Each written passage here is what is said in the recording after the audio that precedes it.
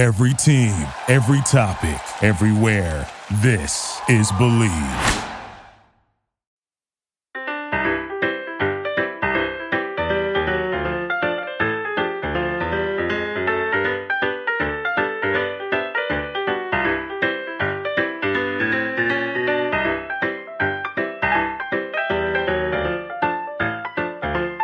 Hello, everyone in podcast listening land. I'm Karen Devaney. And I'm Ann Varner. And we're sisters. Welcome to Sugar-Coated Murder, where we'll discuss And probably inappropriately laugh about and comment on Yep, one of our favorite subjects, murder. Oh, and we love to bake. And why not combine our two favorite subjects? Baking. And killers. Karen Devaney! And Varner, come on down. You're the next contestant on The Crazy Train. Hey, girl, hey. Hey! So, welcome to my kitchen. Welcome to Sugar-Coated Murder Podcast. Welcome to the insanity. Our third week of quarantine podcast. Oh, yeah, it's our third quarantine podcast. Yeah. And I'm going to tell you, it's not getting any harder. It's not getting any easier. It's just the same. And I think that's what's the worst, is that I'm everything is the disagreeing. same. I feel like it's getting harder. Oh, okay. It's getting harder. Let me tell you how it's getting harder for me. I am bored. Yeah. I'm finding it very difficult to engage my brain. I've tried to order puzzles, but the puzzles won't be here until June. So, I play games on my phone, which is super fun, but that gets boring. I've watched everything, and now I can't watch anything else. I try to read, but when I read, I fall asleep.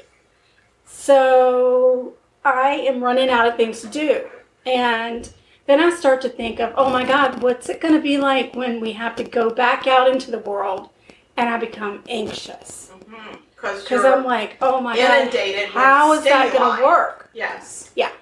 I agree. So, I agree. for me, it's getting a little bit harder. Well, you can take up, well, you don't even have to take it up. You can be doing some embroidery. True. Yep. You can be learning a new language. Oh. Okay. Well, okay. You can do things that better yourself. Learn calligraphy. Okay. Taking a free online class about something. They have, I know, I can't remember which camera company, they're offering free online photography classes. There are a lot of places right now that are offering what I would call life enrichment classes that you can do online for free to help your boredom. There you go. So all learn right. a new language. Problem learn solved. Mandarin. Learn Vietnamese. So when we start getting our nails done again, we know what them words Oh are my saying. gosh. You know what? That's what I'm doing. Yeah. I'm going to work on my Vietnamese. Yeah, see? That's what I'm saying. You gotta That's find ways wonderful. to enrich your brain. Sounds like I just needed to have a conversation with you and things got better. Well, it sounds like it, because I am really good at telling people what to do. So what are you going to bake? It's a lovely day for baking. It is a lovely day. It's a little rainy, a little dreary, and it's a little chilly. I have a great idea. Since you're baking this week, why don't you do it from beginning to end? All you, no me. I'm not going to help you at all. That seems... What a great idea. That seems a little too simple for this type of podcast that we do, and that doesn't speak well to partnership, and I also think that that's a dumb idea. So, and D, all of the above. So I'm making banana bread. Yum. My friend Amanda, who sells Scentsy. Right. What is Scentsy? Scentsy, they sell like the waxes, the smell good waxes Oh, that you melt. Oh, yeah, it's okay. all those different scents. And they have a laundry line, which I really love. They have like bath and body lotions. They have a laundry line, like you can do your clothes and the smells? Yes. Wow. Fantastic. They've got everything. So they've got the wax. They've got. Can I have my laundry smell like banana bread?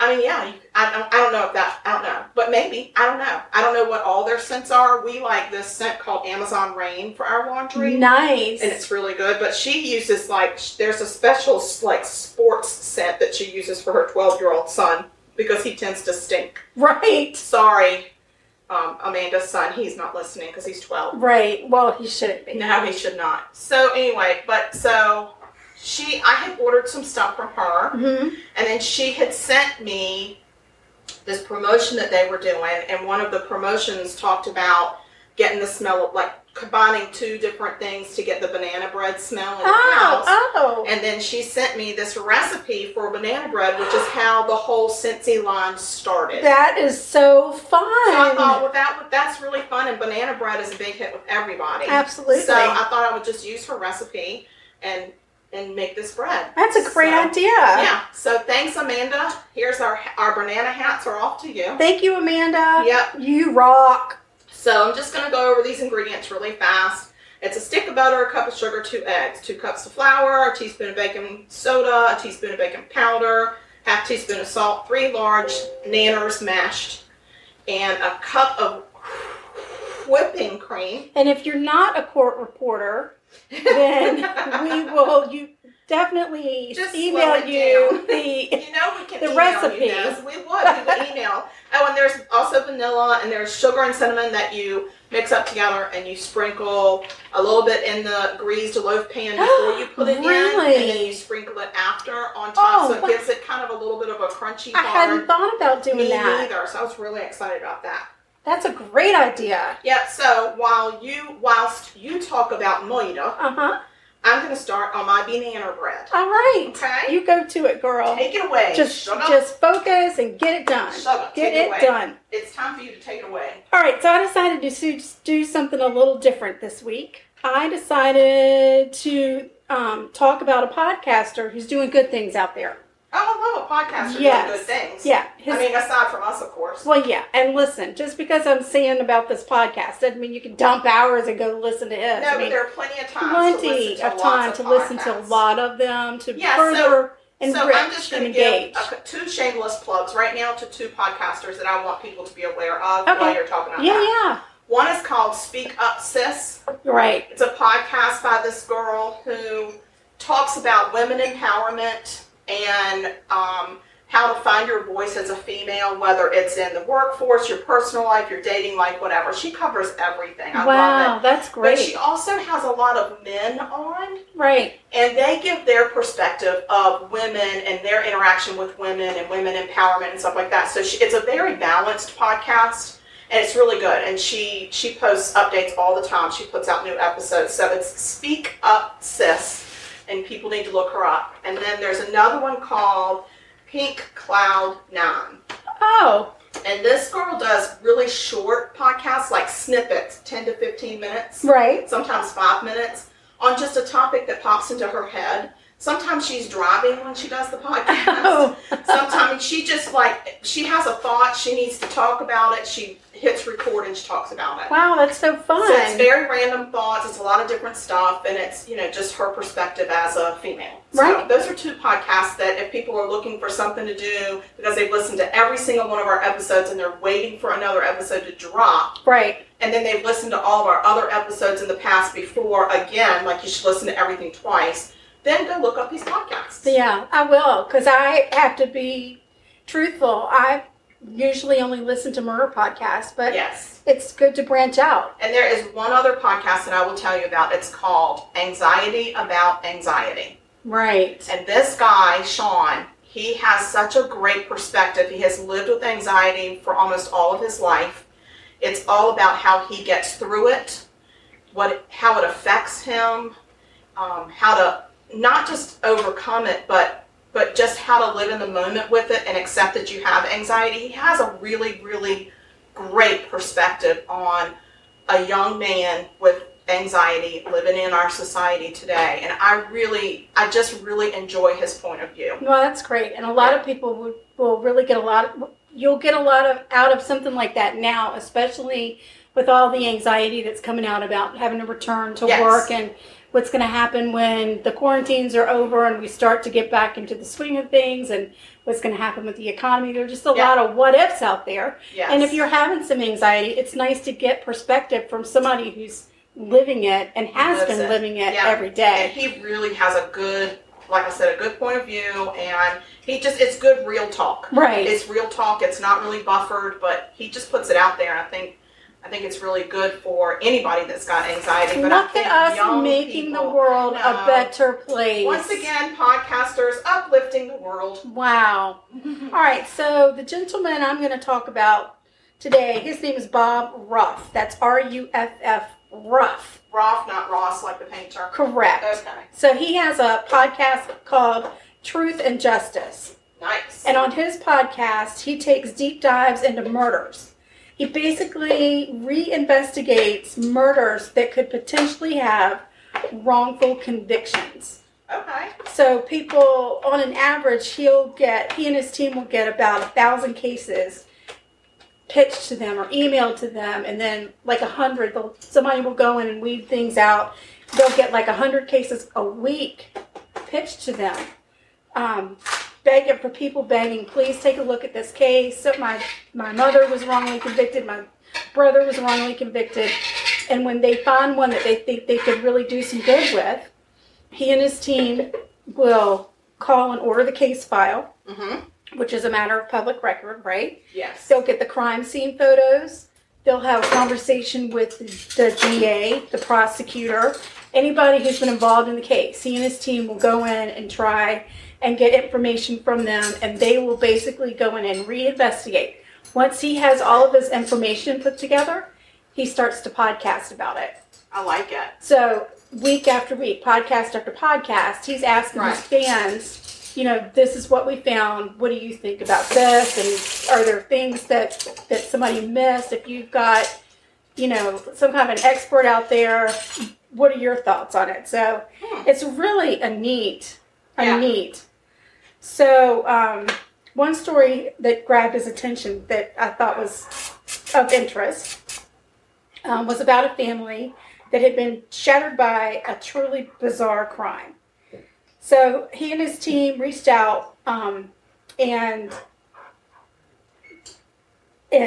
ordered court documents, all the case files. They had the conversations. They took a look at everything for about 2 months, and then he started to podcast about it.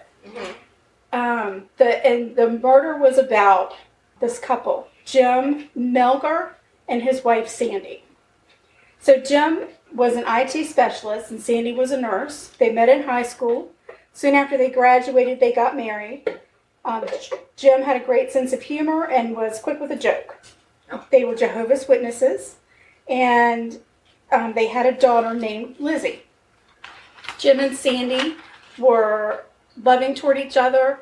They always seemed to have each other's back. There was a lot of respect back and forth with each other. Sandy was very caring and loving. She too was quick-witted, and she also unfortunately had a lot of health problems. She's had hip replacements. She has hypothyroidism. She's been diagnosed with lupus and epilepsy. Wow, that's a handful. It is a handful. At one point, Sandy was even in a wheelchair. She was paralyzed on one side of her body. And Jim became Sandy's caretaker. And he researched treatment options for her. He drove her to appointments, and he never complained. He just really took that vow in sickness and in health very, very seriously. So Sandy and Jim really got close through the years of all of these health problems that she was having. Their friendship became closer. They loved each other more. They seemed to really grow in their relationship and their love. That's sweet. That's very sweet. So one night in December, Sandy was having an especially good day. It happened to be their 32nd wedding anniversary. And they decided, you know what? Let's go out to dinner. So they decided to go to their favorite Mexican restaurant. And this takes place in Houston, Texas. I don't think I mentioned that. Okay. Yeah, but it takes place in Houston, Texas. So they decide they're going to go eat at their favorite Mexican restaurant. They enjoy their dinner. On their way home, they stop at a CVS to pick up some drink mixers to take home. Drink mixers. Have a little at cocktail, CVS. little cocktail at home. Yep. Got some Welch's grape juice on the way. That's right. They got home and they mixed themselves a couple little drinky poos. Okay. And they head for their jacuzzi in their bathroom. Yes, they are meaning business. Yeah, so they've got a big jacuzzi tub, and they're like, grab your drink, let's have ourselves a party. So they really enjoyed themselves in the jacuzzi. Uh-oh. And then suddenly Is that a code word? was Is that a code phrase? yeah. I'm picking up code. Yes, I believe they were really enjoying each other They in the got Jiggy jacuzzi. in the jacuzzi. Yes. All right. And then their freaking dogs start barking. They have 4 little dogs, and the dogs are in the backyard, and they start barking. So Jim's like, "That's I'll get the dogs." Yeah. So he gets out of the jacuzzi, heads out to go take care of the dogs, and Sandy just continues to relax and enjoy the jets and the jacuzzi. And the afterglow of the Jiggy. Right. After somewhere between 5 and 15 minutes, Jim hasn't returned. Sandy's like, I'm just going to get out. I'm ready for bed. So she gets out and she goes into there's a closet in their bathroom. Remember how Dad's bedroom used to be? There was a bathroom and then they had the big closet. Mm-hmm. So she went into I have one of those now. I just couldn't figure out what you were talking about. But right. I do. So they have a closet in their bathroom. Uh-huh. She goes in, sits on a chair, and she's putting lotion on, and then she remembers nothing after that. Oh. That's where her memory stops. The next afternoon, there's a planned family get-together that's supposed to happen at Jim and Sandy's house to celebrate their wedding anniversary. Oh. So Jim's brother and his family show up, and it's like 4:30 in the afternoon, and they're a little bit late because evidently Jim's brother always ran late, and that was like a running joke with the family. Much like ourselves. Yes, much like ourselves that we When just people joke about tell with us ourselves. the party starts at 5 and it really doesn't start until 8, knowing that we'll get there somewhere around 7. Yeah. Or So- 7:30. Yeah, that's us. Yeah, we go through that sometimes. It's part of our charm. It is. It really is. We do try. We make every effort. It's not like we sit around and we're like, we'll get there when we get there. No, and we don't ever say, I'm showing up late. No, we're always trying to be like the first or second We have or the best fifth. intentions. Best intentions, But but it doesn't work out. It just doesn't us. work out. So anyway, Jim's brother gets to their house. Excuse me. And Piper, you're not allowed to be on the podcast. You've not been cleared by the FFA. FAA. I don't know who the FFA is. The Frequent Flyer frequent Association. flyer people. Can you please behave? Piper is Karen's other dog. Leroy Brown is having a sleepover somewhere else. Yep, at my And son's house. And Piper is Piper's here. and she's worried about something. She's She's trying vocal. to tell us that she's worried, but it's okay. This story is not happening right now. So you're safe. You're in a safe place. Go get your pig. Go find your pig. Where's the pig? Go ahead, baby. She's like, I don't know what you're talking about, lady. I There she want to goes. have whatever you're cooking. Oh, there she just got And her there's pig. the pig. All right, so Jim's at the door. They're knocking on the door. They can hear the dogs, but nobody's coming to the door. So after a few minutes, they're like, what the heck is going on? So Jim's brother, his name is Herman, he walks around to the garage, and the door that goes from the garage into the house is open. Okay. So he goes inside, walks around, opens the front door, lets the rest of his family in. Uh-huh. So they can hear the dogs bark, bark, bark, bark, bark, and then they hear like this really far away, help, help, somebody help me. And they're like, oh my God, that sounds like Sandy. So Herman starts booking it toward the voice. Okay. And he runs in and he goes into the bathroom, he's hearing the voice. There is a chair in front of the closet door. Okay. He moves the chair, opens the door so that somebody has put a chair underneath the doorknob so she can't open. Sure. So he moves the chair, opens the door, and Sandy's in there, and she is tied up. Her feet are tied, and her hands are tied behind her back. And this is going to be hard because Karen's going to be able to see it, but y'all aren't. So I'm going to do my best to describe what it is. Her hands are not just together at the wrist, tied, but her hands are stacked one on top of the other. Okay. Like I Dream of Jeannie. Like an equal sign together. Right. Only behind her back. How is that possible? Well, you can do it. It's not easy for us because we maybe are a little less round. limber. I was going for the less limber, but round anyway, is good too. That's really, but that is not comfortable. No, and she was bound. And when I say you're bound, somebody had wrapped this rope around her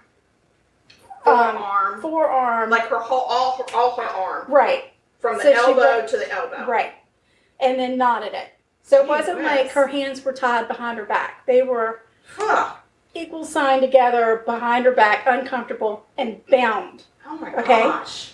That's very important to remember. That's how. Okay. So he couldn't, and Herman's like, I can't even figure out where the knots are to get this undone. She's like, there's some scissors over there on the vanity. Grab the scissors and cut me out. So he grabs the scissors, cuts her out. She's trying to get herself together because she's, kind of groggy, a little bit sleepy, even just kind of out of it. While she's getting herself together, Herman goes into the bedroom to try and figure out what the heck's going on, and he discovers Jim in the master bedroom closet. So they have a closet in the bathroom and a closet in the bedroom. Because they got a lot of closets. They got a lot of closets. Yeah, it happens. Doesn't happen with me. I'm not rich, but sometimes it happens. Right. Yeah. So Herman finds Jim. Jim is naked. He's been beaten and stabbed to death. And this closet is about 30 feet from where Sandy was in the bathroom. Okay. His legs were tied together with a telephone cord, and a rope was loosely tied around his chest. And he had a lot of defensive wounds on his hands. Like, you could tell he was really fighting whoever it was to save himself. And Jim has 31 cuts on his body.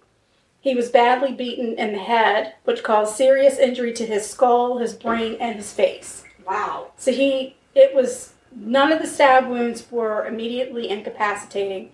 So whatever happened, it was not quick. No. It really lasted. He really fought. And he probably suffered. Right. It was just a really, really bad scene. Okay. So Sandy gets up from where she is, and she makes it into the master bedroom. Okay. She sees Jim's body, and she's completely out of control, screaming, crying. Yeah. She is devastated. She is so upset. She's hysterical. And Herman's wife actually has to hold her back from Jim's body just so she won't go and touch anything. So they call the police, and the detectives and crime scene investigators swarm all over the house. They take video, they take pictures of the house, the crime scene, the wounds, they take pictures of Sandy, they take pictures of her hands, her clothes, what she's wearing, like everything. They just go in and really do everything. Okay. They notice that all of the drawers in the bedroom have been pulled out. They look like they've been gone through. There are jewelry boxes that have been rifled through in the bedroom. And then in Jim's closet, they find a locked safe and Jim's loaded gun. Wow. They can see bloody handprints where Jim was probably desperately trying to reach for the gun. Oh. There's even some blood on a shirt sleeve where just beyond that shirt sleeve was that gun. Torturous. And he probably just couldn't get it. That is torturous. That was Piper. She doesn't like. She is very upset by this crime scene by the crime scene. She's not enjoying it. No, she doesn't like murder. So investigators then take Sandy down to the police station to be questioned, which is the norm. This is where things get really bad for Sandy. Okay. Hush, Piper. Sorry, y'all. So when the investigators ask Sandy to give details about the day, Sandy tells them, we went to dinner, we stopped at CVS, we came home, we spent about 2 hours in the jacuzzi, having some fun and talking. They wanted to know what they talked about. She was like, we talked about his job, we talked about our life together, our marriage, our wedding, we reminisced, we talked about our daughter. And they said, are y'all in a good relationship? What is your relationship? She's like, yeah, it's good. Everything's fine. We didn't have any arguments, no disagreements, nothing. And they ask her, tell us what you remember. Yeah. After you got home, she said he gets up. It's about 12 o'clock at night when we hear the dogs. Jim gets up. He goes to take care of the dogs. I get out about 10, 15 minutes later, I go in the closet, put my lotion on, and that's it. I don't remember anything after that. Wow. So she tells them that she thinks that she might have had a seizure, and that's why she doesn't remember anything. Could be. She says that she has seizures about once a month, and then she tells them that her body's really sore and she's got a headache, and that's why she's thinking. And then she's got no memory, and a lot of times that's what happens after she's had a seizure. The detectives do not buy her story. Oh, no. They continue to question her. She refuses to take a polygraph because she says she's too distraught to take it. And she's too tired, and she's overwhelmed, and she just doesn't want to take one right now. She doesn't say, I'll never take one. Right. She just doesn't want to take one right now. Right. I get it. And then one of the detectives starts to pretend like he's Jim, calling out for help. What? Yeah. Sandy, please help me. Please help me. Yeah. In front of her? Yes. Yes. That's tormenting It's on tape. her. It is on tape. It's insane. And Sandy just looked at him and said, I can't do this anymore with you. I can't. And she said, I want a lawyer. There you go. I want a lawyer. So she lawyers up, and they end up letting her go without filing any charges. So she moves on with her life. A year and a half after Jim's murder, Sandy's daughter Liz, I guess, is poking around somewhere, I don't know, and she figures out that there is a warrant out for Sandy's arrest. What? A year and a half later, Sandy has been indicted and has been charged with murder. So she goes and she meets with her attorney, and she turns herself in, My God. and she gets out on bail. And she's out on bail for 3 years. What? 3 years, right? So it's 4.5 years later that they go to trial. 4.5 years after the murder of her husband is when she finally goes to trial. And I did not know this, but apparently in Texas, you do not have to prove motive.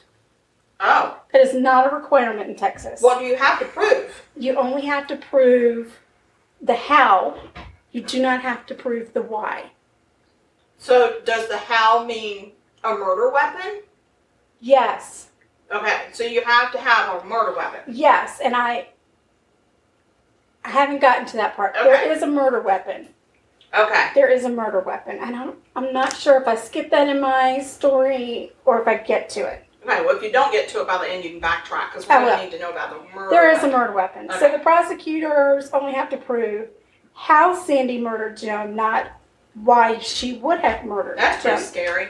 That is terrifying to me. That's terrifying to me. I know there's some states where you have to have a body, a motive, and a murder weapon Right. in order to prove murder. I think that's important. I do too.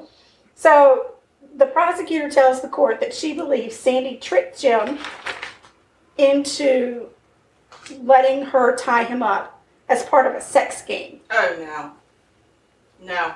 No. No. No. No. That is not a nice accusation. I know. She then Just because they have a jacuzzi? she says that then that's when Sandy attacked him during the sex game and repeatedly stabbed him. What? Yeah. She says that the ransacked house was staged, that nothing was stolen. This was the prosecutor Yeah. saying this? Yeah. Sandy's Is this a attorney, man or a man or a woman? a female. That huzzy? Yeah. So Sandy's attorney says there were items taken from the house. Oh. The prosecutor says that Sandy attacked Jim with a knife and was caught off guard. Sandy's attorney points out that Sandy has no wounds on her hands. They show pictures of her the night that it happened Yeah. of the when they take the pictures of her hand, Yeah. front, back, Yeah. her arms, everything. There is not one cut. There's not one broken fingernail. I mean, there would at least be some blood Nothing. somewhere. She Think would have about- transferred blood into her or the closet where she was And tied think up. about how hard Wait, he how- fought. Wait, how did she tie herself up? We're getting to that. Okay, well, So- she must have some kind of a fancy like rope making tie-in up I mean, mechanism. there's not a scratch on her. Not a scratch. There's nothing, no bruising on her face, no scratch. There is nothing. And they said that he had all these defensive ones where he was fighting back. So what was he fighting back? The shirts in the closet? I guess so. Maybe. I don't know. Wow, The prosecutor said that... It's a head scratcher. All right, so when they were doing the crime scene investigation, they found in the tub a white blouse and the knife from the kitchen. Okay. Okay? So the prosecutor says that the white blouse was in there because Sandy threw it in there to get the blood off of it. And that she threw the knife in there to take away evidence. So let's think about that. If you get blood on your shirt and you soak it in water, that's bathtub water that people, just rub some water in there. That people have been sitting in with like soap and whatever. Yeah. Do you think the blood's just going to soak away? It doesn't dissolve. If you had that amount of blood on you, wouldn't you think that the bath water would be red? Oh, it wasn't? No. Oh. No. There were no blood stains on the shirt. It was just a shirt. It was just a white shirt that randomly was thrown in the tub.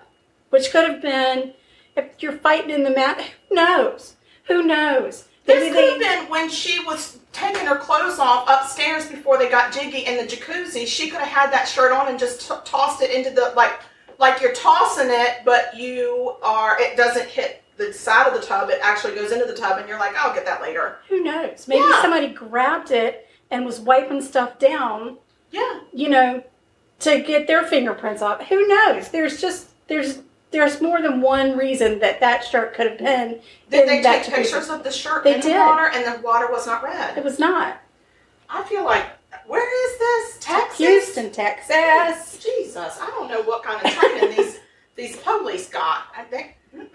So there was no blood around the tub. There were no blood stains, like on the counters. There was no blood other than the blood that was in the closet in the house.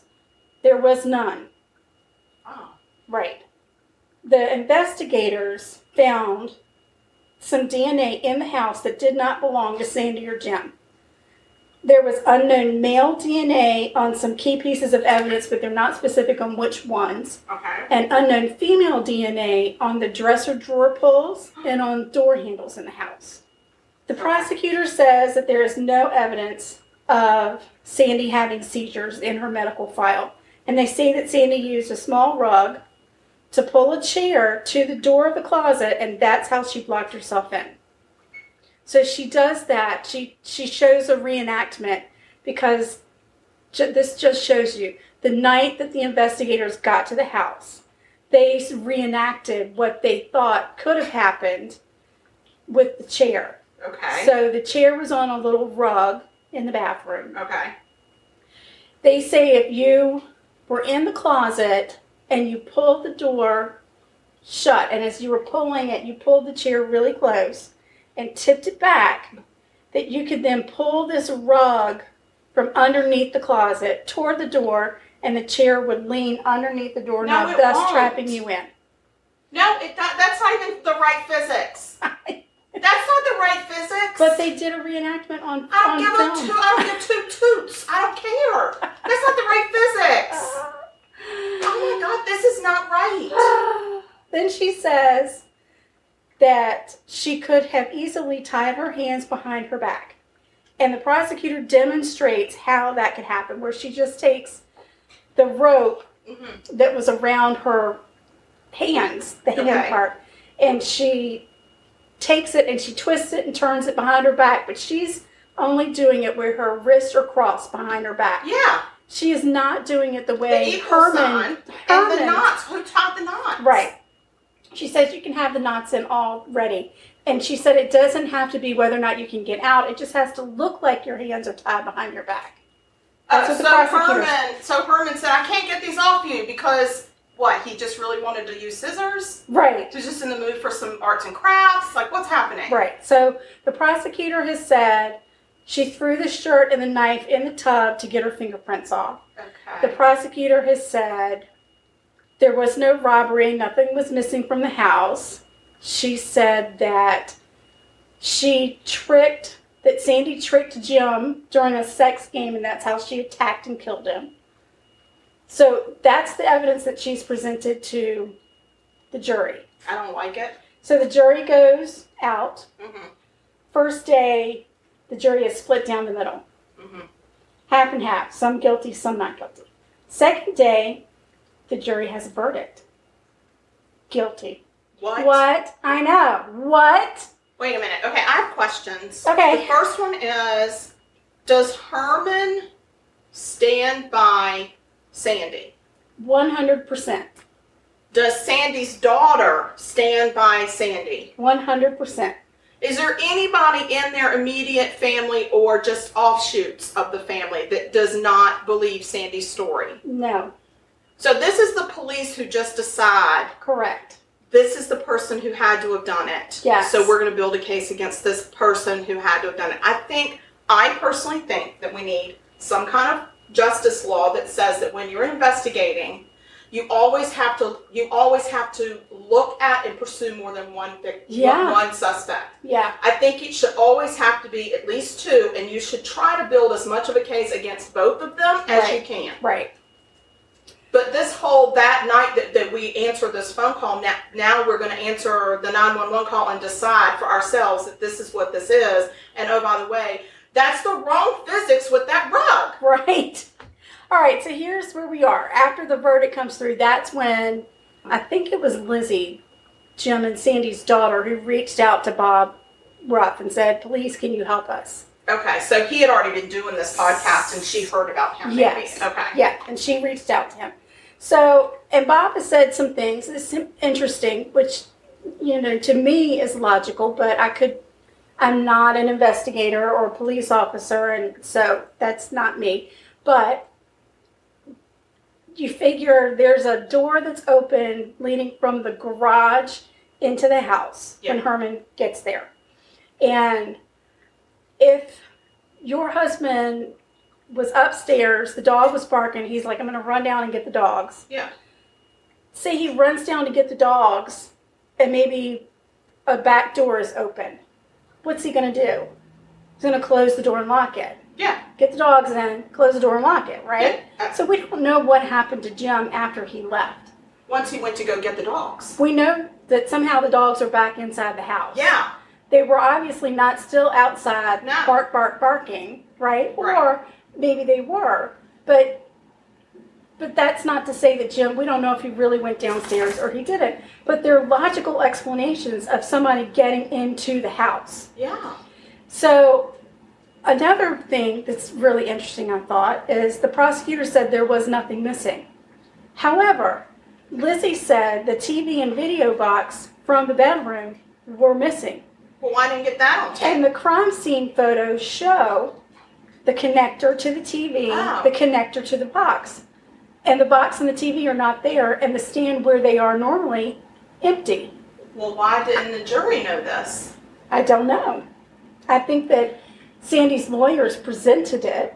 And then they just didn't buy it. And then, I think it was actually the tying of that, being able to tie your hands behind your back. It was like a he said, she said situation in court, which is bizarre to me. Yeah, that's my thing. I don't see hard evidence. I'm seeing an interpretation of some evidence that you could either interpret one way or the other. Right. But the thing that's getting me with this conviction is I have reasonable doubt. Right. I'm feeling like there's reasonable doubt. So maybe maybe I can say it was homicide, no, manslaughter, but maybe a less than manslaughter. I don't know what you would call it. Almost like vehicular manslaughter, oops, I accidentally ran over you, but I didn't mean to. If they're saying they were doing sex play and she accidentally stabbed, but this is not murder. Right. This isn't murder. It's too many holes. So he was murdered. I understand that. Brutally murdered. Right. Right. But when I'm looking at it from a jury point of view, right. And I'm saying this doesn't look like a murder. It might if farthest reach, if I believe anything the prosecutor is saying, it was sex play gone wrong, but that doesn't even make sense because she didn't have any blood on her. So then there's these this. cops are in a foul mood. The prosecutor then is talking about a chair that's in the master bedroom. It was near the closet. It's got blood on it. She's saying that Sandy had prepared for this murder the night before because she had moved that chair from the dining room where it belonged into the bedroom. But when you look at the crime scene photos, it's clear that the chair, there are marks in the carpet from where the chair had been. Sure. And it had been moved. Okay? The chair was used for their Pomeranian who had trouble getting on the bed. That's why the chair was in there. It's not because she moved it to play sex games. I mean, they're Jehovah's Witnesses. I don't know. I don't know. I feel like Jehovah's Witnesses have sexy health locks. They could have sexy health locks. I wasn't saying that. Sexy health locks. I was saying healthy sex locks, not sexy health locks. It's just, I don't know. I feel like they were married. They're two consenting adults. I'm not judging. Right. What they do. Right. So, and then you're back to the prosecutor saying, oh, she could have tied her own hands behind her back. And then Herman is like, how is that possible? Because her hands were not tied like that. They were bound. Yeah, they were bound. Wrapped up, bound, knotted, and an equal sign. So, let me see that prosecutor. But I will tell you that when they were younger, Jim and Herman's family immigrated to the United States from Guatemala. Herman did not speak clear English. In the interviews that I saw with him, he didn't speak any English. Oh, like he had a translator? Yes, his daughter. Okay. Who happened to be there as well. Yeah. The investigators never questioned anybody else. There was a guy that lived a couple houses down who had been in jail. He was released the night before. He, I think, had gone to jail for theft or burglary or something. So he was back in his house, back in the same neighborhood. Sure. Who's to say it couldn't have been him? So investigators go to the house, but he's not home, so they left a business card and never followed up with him. Yeah, and I just got out of jail, so let me call this business card from the sheriff's department. Right, like I'm going to call you. I'm dying to talk to you. Sorry, I got out of jail misplaced. 24 hours. Can't wait to see you. Right. They never looked at anybody else. And that, to me, is, I just think that they should have to answer to that in court. How many other suspects did you look at? How many profiles did you build with other people? I think when you get tunnel vision, I think it would keep these departments from getting tunnel vision. I agree. Because I believe that they believe what they're saying. But they're not looking at the full picture. No, and they are just looking at, we need to solve this crime. Right. And so we're going to walk in, the crime scene is fresh, we know what happened, and we're going to go back home and come back and write it up tomorrow. Right. So Sandy was sentenced to 27 years in prison. Oh my God, they sent her to jail. They sent her to jail. Oh my God. How old was she? She looks to be probably our age. That's sad. Please don't send me to jail. I can't go there. Bob Ruff, Sandy's daughter, Bob's audience, they're all working to prove Sandy's innocence. They've set up a GoFundMe page offering a reward to find the true killer. Sure, but we need to get up on this podcast solving stuff. We could solve some things. I know. We promised Mama that we wouldn't do any active cases, though. We won't talk about on ours. Right. We'll just work for Bob. Right. So they've raised $12,500. They're trying to get to $20,000 as a reward for finding Jim's real killer. Sandy's case is being appealed. So hopefully... She's still in jail? Yeah. Oh, where is she? We need to go see her. She's in Texas. Well, I'm scared to go there. Them cops, they'll just I'm not going to Houston. I'm not going there because I'll get in the city and they'll stop me and say, guess what? You murdered somebody. Now you're going to jail too. I know. Isn't that the scariest thing in the world? It's and if you could see this woman, she's a slight woman. She walks with a cane. There's just no indication anywhere that the relationship that she and her husband had, like there's not even a person that testified to say it was a rocky relationship. And you can't even say like it was about life insurance. there was a $250,000 life insurance policy. That probably wouldn't even pay off their mortgage. No. Not It all those just closets. doesn't make any sense. But if you don't have to prove the motive, and that's a huge piece of the puzzle in a lot of cases. I ain't going to be living in no Texas anytime soon. I need to know the laws of every state before I I go there. So that's it. That's what I've got. You can Google it. Her name is Sandy Melgar, Melgar. Her husband's name was Jim, also Jaime or Jamie, but he went by Jim. Okay. And Bob Ruff, Truth and Justice. That's the name of his podcast. That's awesome. So, yeah, there you go. So if anybody finds out more details about this, please let us know. You can email us at our email address that is murder.sugarcoated At gmail.com. at gmail.com. And follow us on Instagram. Yes, on the Insta. Find us on Facebook fan page. And you got our email, and reach out to us. Give us some murders. Yeah, and really watch that fan page because we've started to run some contests. Yes. We're giving away freebies. Yeah, you got to get on there and get some on freebies. there and answer some questions, and you'll get some free stuff. Get something. Right. Something. So it's smelling very banana-y. Yeah, there's 7 minutes left. So the only thing you have to do when this timer goes off, oh my God, you have upset that dog. Okay, you're going to just pull that out. I'm going to pull it out. All right, so let's swap. We're going to We'll just take a pause break. That's no rude. I'm just going to give her a treat. Yes. Okay, hold on. Bye. All right, we're back. Yay! Whew. Hopefully my dog will behave herself, but there is no guarantee. She is the loudest yapper that we have out of all the dogs. So we call her Hyper Piper for a reason. She's sweet. I know, she's a sweet girl. She's a little hyper, high strung. Okay, so my murder takes place in Knoxville, Tennessee. I'm ready. All right. There is a girl there. Well, she's not a girl. She's a 21-year-old woman, Channon Christian. Channon? Channon. Channon. Channon. She was born in Texas in 1985.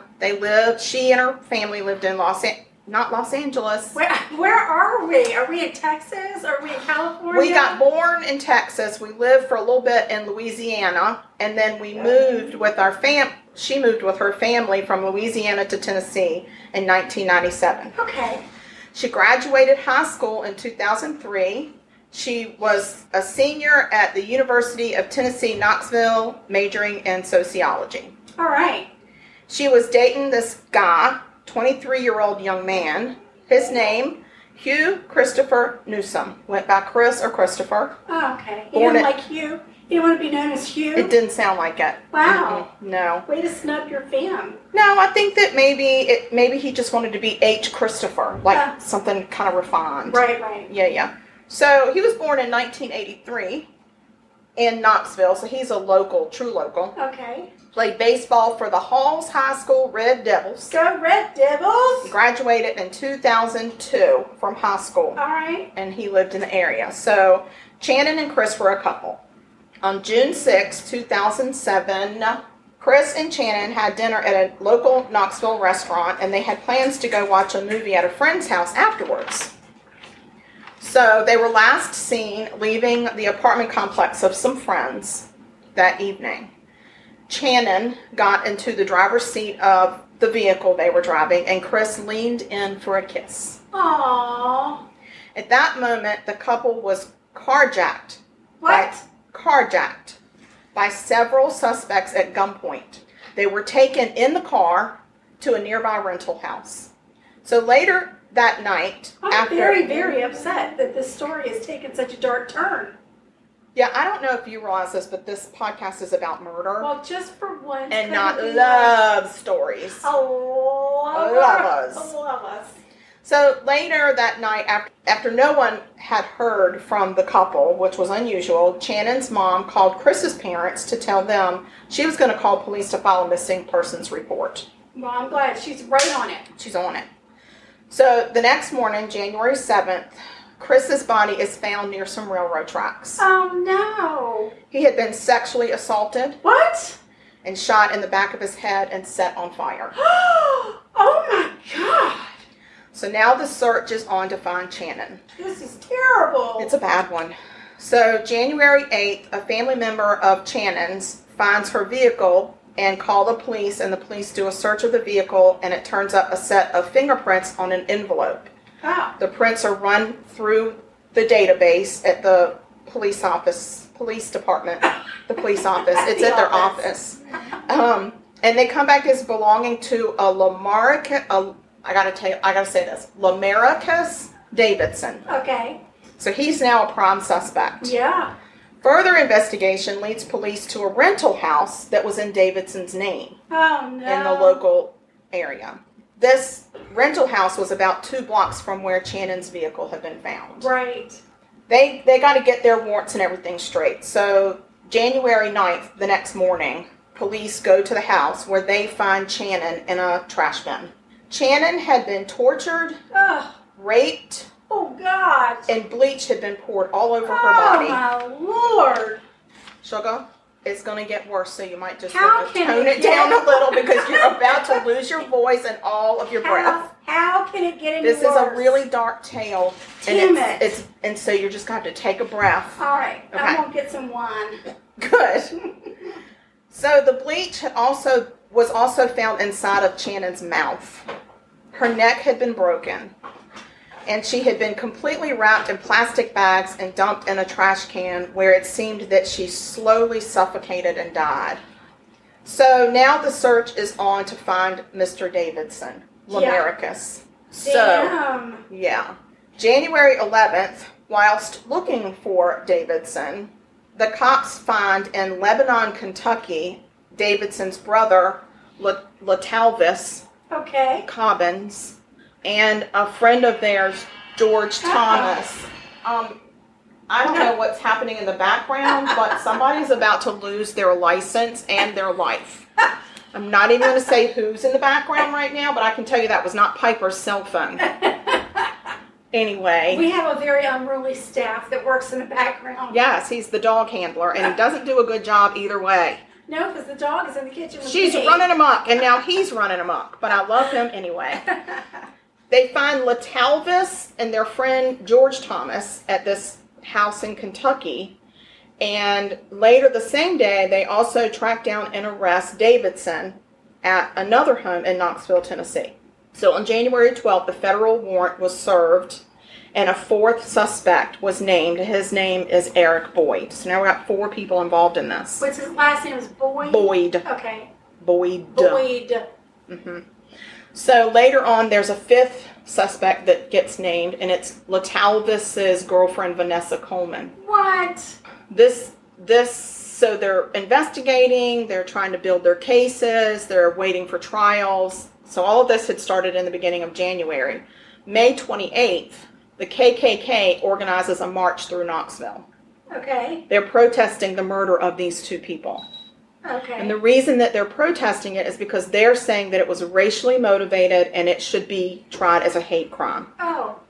Investigators said that there was no racial motivation that they could see, even though the victims were both white and all of the suspects were black. They said it was just a random act of violence and there was no hate crime. But the KKK felt very strongly and they marched, which was really controversial. And, you know, what a trying time for these parents who are grieving these 2 kids. Right. And now, you know, you've got these people that are showing up trying to stir up more trouble. Right. So that all happened in 2007. March 4th, 2008. Okay. It's a year and 3 months after the murders. Prosecutors announced that they would be seeking the death penalty against 4 out of the 5 defendants. Okay. Okay? April 4th, Eric Boyd is found guilty in federal court of accessory after the fact for the carjacking and also for hiding one of the suspects. Okay. So I guess he was helping Davidson. So he wasn't involved in the murder. I didn't say that. Okay. I'm just saying the federal court tried him on these charges and he was found guilty and he got 18 years in federal prison for that. Okay. Okay. So at the trials, there's several trials, right? The Knox County medical examiner excuse me, that was not either of us or our bodily functions. That is my dog and her pig. And when she gets frustrated or mad, she stomps on the pig to make noise to let us know she's frustrated. And obviously she's very frustrated with this podcast because it ain't about her. So the medical examiner discloses the autopsy findings at the trial. And this is the first time the families find out what exactly happened to their loved ones, which I think is horrible. But that does happen a lot. I know. And it's the first time that they are going to see the crime scene and autopsy pictures. Oh, golly. So if it were me, I think I would have to skip it. I might want to. I really do. Findings for Chris Newsom. Who am I kidding? I don't know. I really wouldn't. I'd probably be right in there. If it's your loved one, though, I think I would. I don't know. 'Cause I would just be so mad. I would be mad, but I don't know. As a mother, could I handle seeing that But of my child? I like all of that. Yeah, You know. I do I like too. a medical drama, an autopsy, whatever. Yeah, I I don't don't know. All right, well, let me just tell you. I want to know. Yeah, these are things you're going to want to unknow when I go through them. Oh, my God. Christopher Newsom. He had been sodomized with an object. He had been raped by a person. He had been bound, blindfolded, gagged, stripped naked from the waist down, shot in the back of the head, the back of the neck, and in the back, and his body had been set on fire. All of this had been done at the house where they found Shannon's body, and then his body was then wrapped and dumped by the railroad tracks. Oh, God. So, you're going to be looking at pictures of why they came up with this. I know. Okay. These are the findings for Shannon. She had sustained hours of torture. She had been inflicted with several traumatic brain injuries. Wow. She suffered injuries to her vagina, her anus, her mouth, due to repeated sexual assaults. Before killing her, in an effort to remove DNA, she had bleach poured down her throat. She had been scrubbed. Her skin had been scrubbed with bleach. She had been bound with curtains and strips of bedding. Her face was covered with a trash bag. Her body and the rest of her, all of her together, she was not dismembered. They had put her in 5 large trash bags and tied her up and put her out in the residential waste disposal unit, also known as a dumpster. Right. And then they covered her with soiled sheets and garbage from a Wendy's meal. Oh, my God. And the evidence showed that Shannon slowly suffocated to death in that garbage bin. Damn it. Like, that's heinous. That is freaking ridiculous to do that to any living being. Anybody. I don't care if you're doing it to a cockroach. I don't care. It's just horrible. And that, to me, is the evilest of evil. Like, who can do all these things? And they did it as a group. I don't know how any of them are living. I don't know why they get to live. So, 2008 and 2009, there were lots of trials for these defendants. There's federal trials, there's state trials, there's county trials. It's just trial after trial after trial, and they're constantly trying to get a jury sequestered or get the venue moved. I mean, it's just one hearing after another. It's very busy, very busy. And so the main defendants are 4 men, right? Right. So they all get convicted at the state level and sentenced to various jail times. Not death? But wait. Okay. There was a state judge presiding over all of these trials. There were 3 criminal court judges in this county, and he was the main guy. Right. And he happened to be over all of their trials. So he had to hear it 3 times. Over and over. Yes. Well, in 2011, he was forced to resign when he admitted to being addicted to drugs, purchasing prescription pain meds from convicts, and was accused by a woman of trading legal favors for sex acts during the breaks in the court sessions. Oh, great. So, because this was to have believed to have impaired his ability to conduct fair trials, the final 2 years of trials that he presided over were thrown out. Son of a biscuit eater. Are you serious? So Judge Baumgartner is his name, and he's been disbarred. Do you have liquor? I know. It's bad. I'm halfway done, sugar. Oh, God, I cannot. 7 weeks later, new trials were given to all 4 male defendants. Oh my God. But what about Vanessa, the lone female in all of this mess? Well, she had been granted federal immunity for her testimony in the federal trials of the carjacking. Excuse me. And when it came to her trial for the state, they said, we don't recognize your federal immunity. So they tossed that deal out at the state level. And she still got federal immunity, so she couldn't be tried at the federal level, but the state tried her. They did not extend that immunity to the charges of murder and rape for her. So on March 10th, she's acquitted of first-degree murder. But she was found guilty on, they say the lesser charges, but I don't think this is lesser, like it's less important. I think it's just holds less weight in the court. Right. But she was found guilty on charges of rape for both people. What? Yes. And she gets sentenced to 53 years in state prison. Not long enough. No. Let's go back to the asshole defendants, the men. This is going to catch you. Just take a deep breath. Because I'm thinking, I don't know if I can go back. Yeah. So I don't know that I can go back. I know.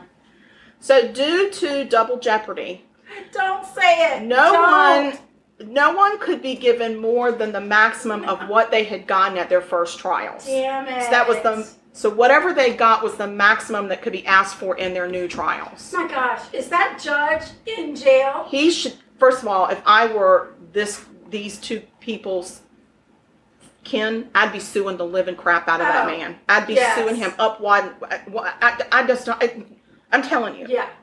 Ugh. So this made Davidson the only one eligible for capital punishment because he had gotten the death penalty in one of his convictions in one of the trials that got thrown out. Right. He was the only one that had gotten it, so he's the only one. They had asked for it for everybody, but he's the only one that got it. Oh my So in gosh. these new trials, he's the only one they could ask for the death penalty for.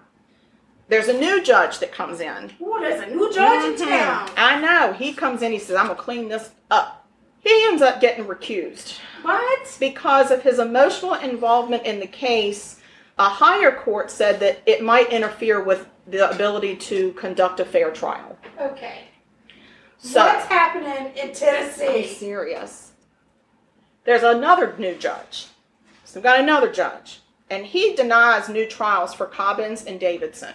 Davidson is the one that got the death penalty before, and he says, you don't get a new trial. Because he looked at the timeline of when the cutoff was for Baumgartner, and he said, your trial was right before. So they're recusing 2 years. His trial was right before that 2-year mark. He said, you don't get a new trial, and neither does Cobbins, Good. who was his brother, LaTalvis. Their convictions and their sentences remained in place, but new trials were ordered for Thomas and Coleman.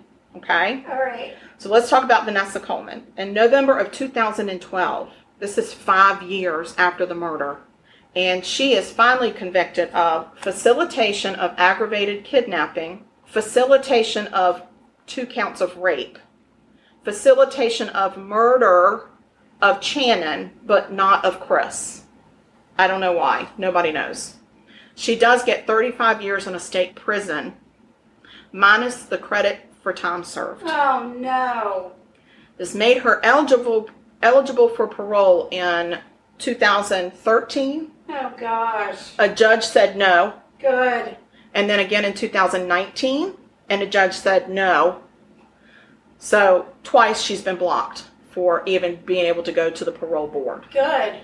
May of 2013, there's a retrial of George Thomas, and he's found guilty on all the counts. Yay! He is resentenced to life with parole after 51 years.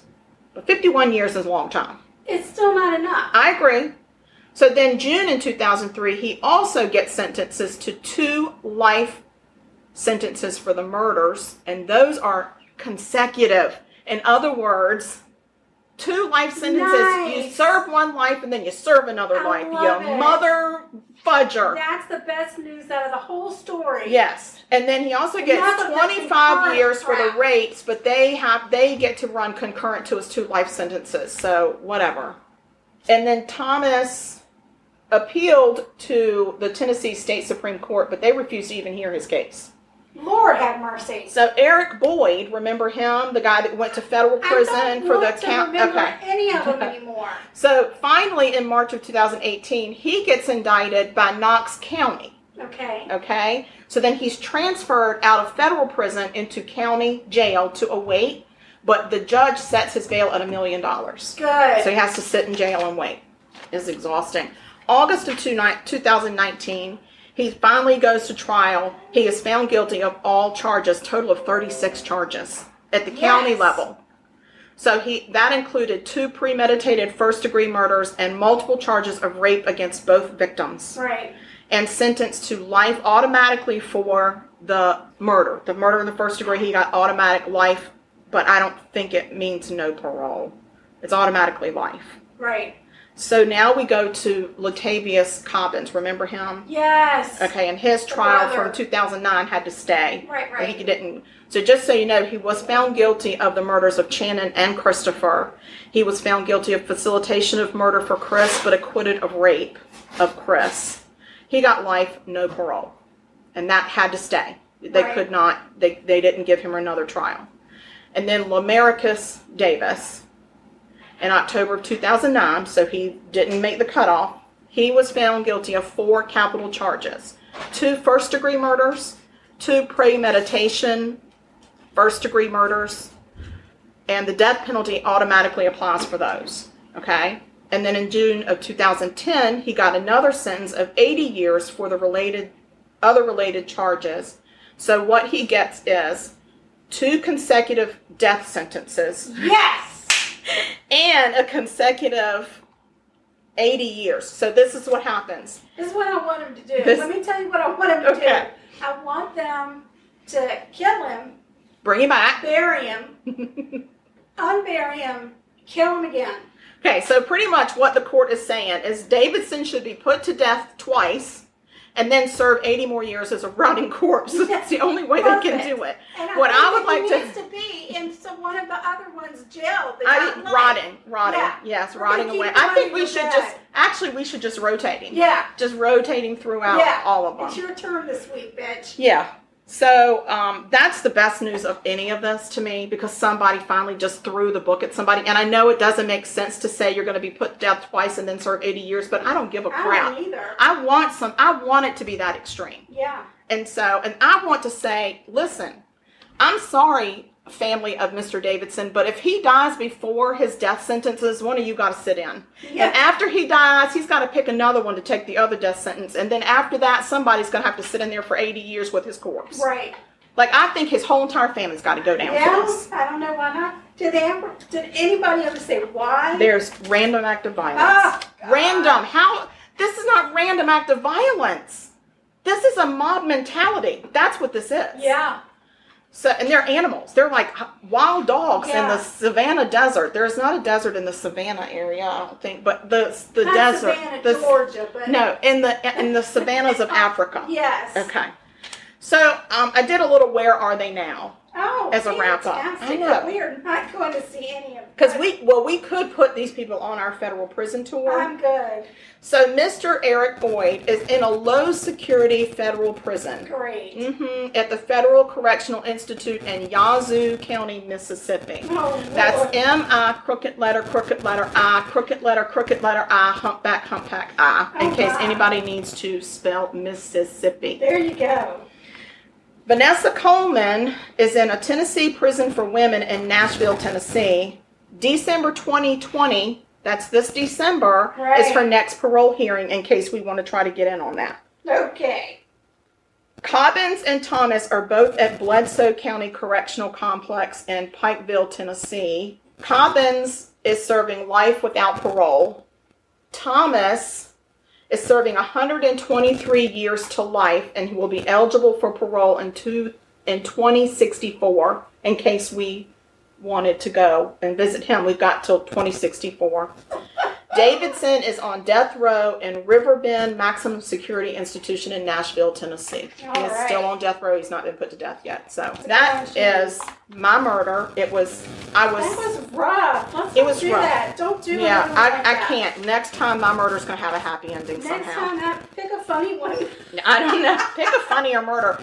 Well, when I first started doing this, I wanted a murder in Tennessee because I haven't covered a murder in Tennessee yet. Right. So I start looking up murders in Tennessee, and then this came up as one of the most heinous murders in Tennessee. Right. And I said, oh, I'll do this one. And then I was real sorry. I was real sorry that I did it. But I was in it, so I couldn't get out of it. Right. But seriously, It's too much. that was a really rough one. I'm not. Really. You can't. Let's don't do that again.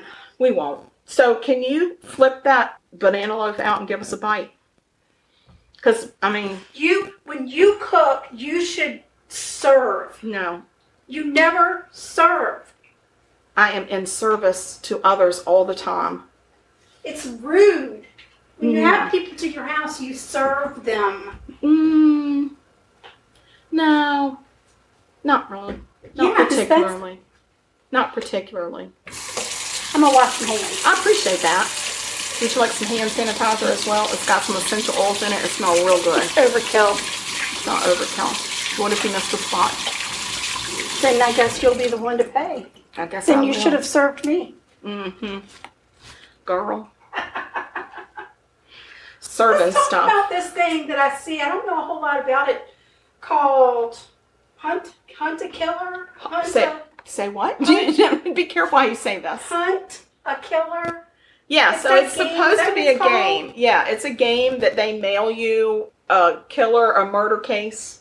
Oh, okay. Is And- it like a real murder? Are you looking for paper plates or over Yeah. here? I don't think it's a real murder. Okay. And then I think they mail you clues in the mail, and then you try to solve it. It's really Oh. cool. So we've thought about doing it as a couple, my husband and I.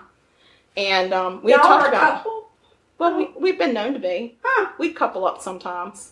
We're thinking about doing that. It kind of seems cool. Right before this pandemic hit, we saw some stuff that in Charleston, they were getting ready to do some murder mystery tours where you go and there's like, it's like the murder mystery dinners, except you go through the streets of Charleston to solve the murder. No way. Yeah, and then the pandemic hit, so Dang. I don't know.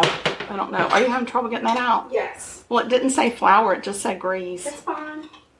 But that to hunt a killer looks really good. Hunt a Killer, that's it. Uh-huh. What did I call it? Hunt a murder? Hunt a Murder. Don't do that. No, we don't want to. Don't mail me a murder. No. Well, don't mail me a killer either. Now that I think about it, just mail me a case and I'll work on it. But I really call mail me a killer. You're in trouble. don't answer the mail. Obviously, I did something wrong. Oh, I think it's because of the sugar in the bottom. I think that makes a little bit of a difference. But I feel like you can figure this one out. I got it. Just give me a piece. Let me chomp up on some banana bread. So while she's finishing that up, I want to ask you all to please go on to YouTube and subscribe to our channel. It's Karen and Ann. Karen ampersand. Is that how you say it? Yes, Ampersand. And. Ann space sugar coated, one word. So we're on YouTube. We're on Instagram at Sugar Coated Murder. Yeah. We've got a fan book We page. don't have I a always fan book do that. page. It's a Facebook fan page. Yeah. We would love to see you there. Instagram, Facebook, email, YouTube. And then, Listen to our podcast. Make us famous. please, Why not? What else if are you doing? make us famous, we'll take you along with us. Oh my gosh. yeah, y'all can be our official tasters. Absolutely. All right, well, this banana bread is good. It's so good. This is really It's good. got a nice crunchy I like outer- that. Mhm. Yeah. It's got a little texture on the outside. Yeah. I like a texture. Mhm. So, Amanda, thank you so much. Yes. Thanks y'all for listening and Thanks for playing with listening, us. and continue to send us those murders because we love it when y'all send us murders to Oh, do. yeah. It's really fancy and fun. And then we don't have to do horrible ones like the one Karen just did. Oh my God, that was- gosh. Such a drag. Ugh. All right, guys. Well, y'all stay sweet. Have a wonderful week. Bye.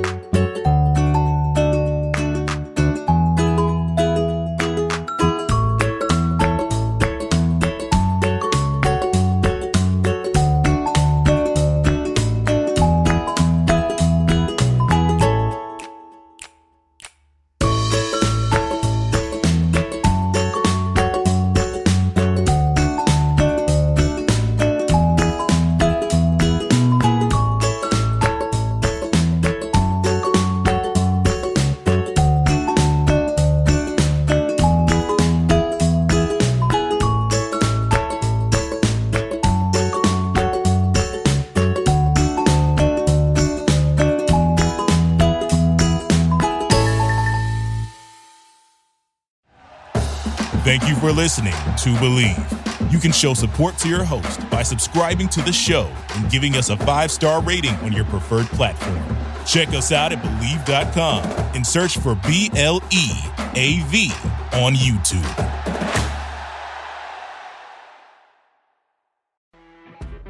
You know when you're listening to a true crime story that has an unbelievable plot twist that makes you stop in your tracks? That's what our podcast, People Are the Worst, brings you with each episode. I'm Rachel.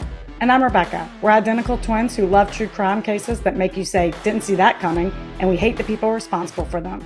Listen to People Are the Worst now on Apple, Spotify, or wherever you get your podcasts.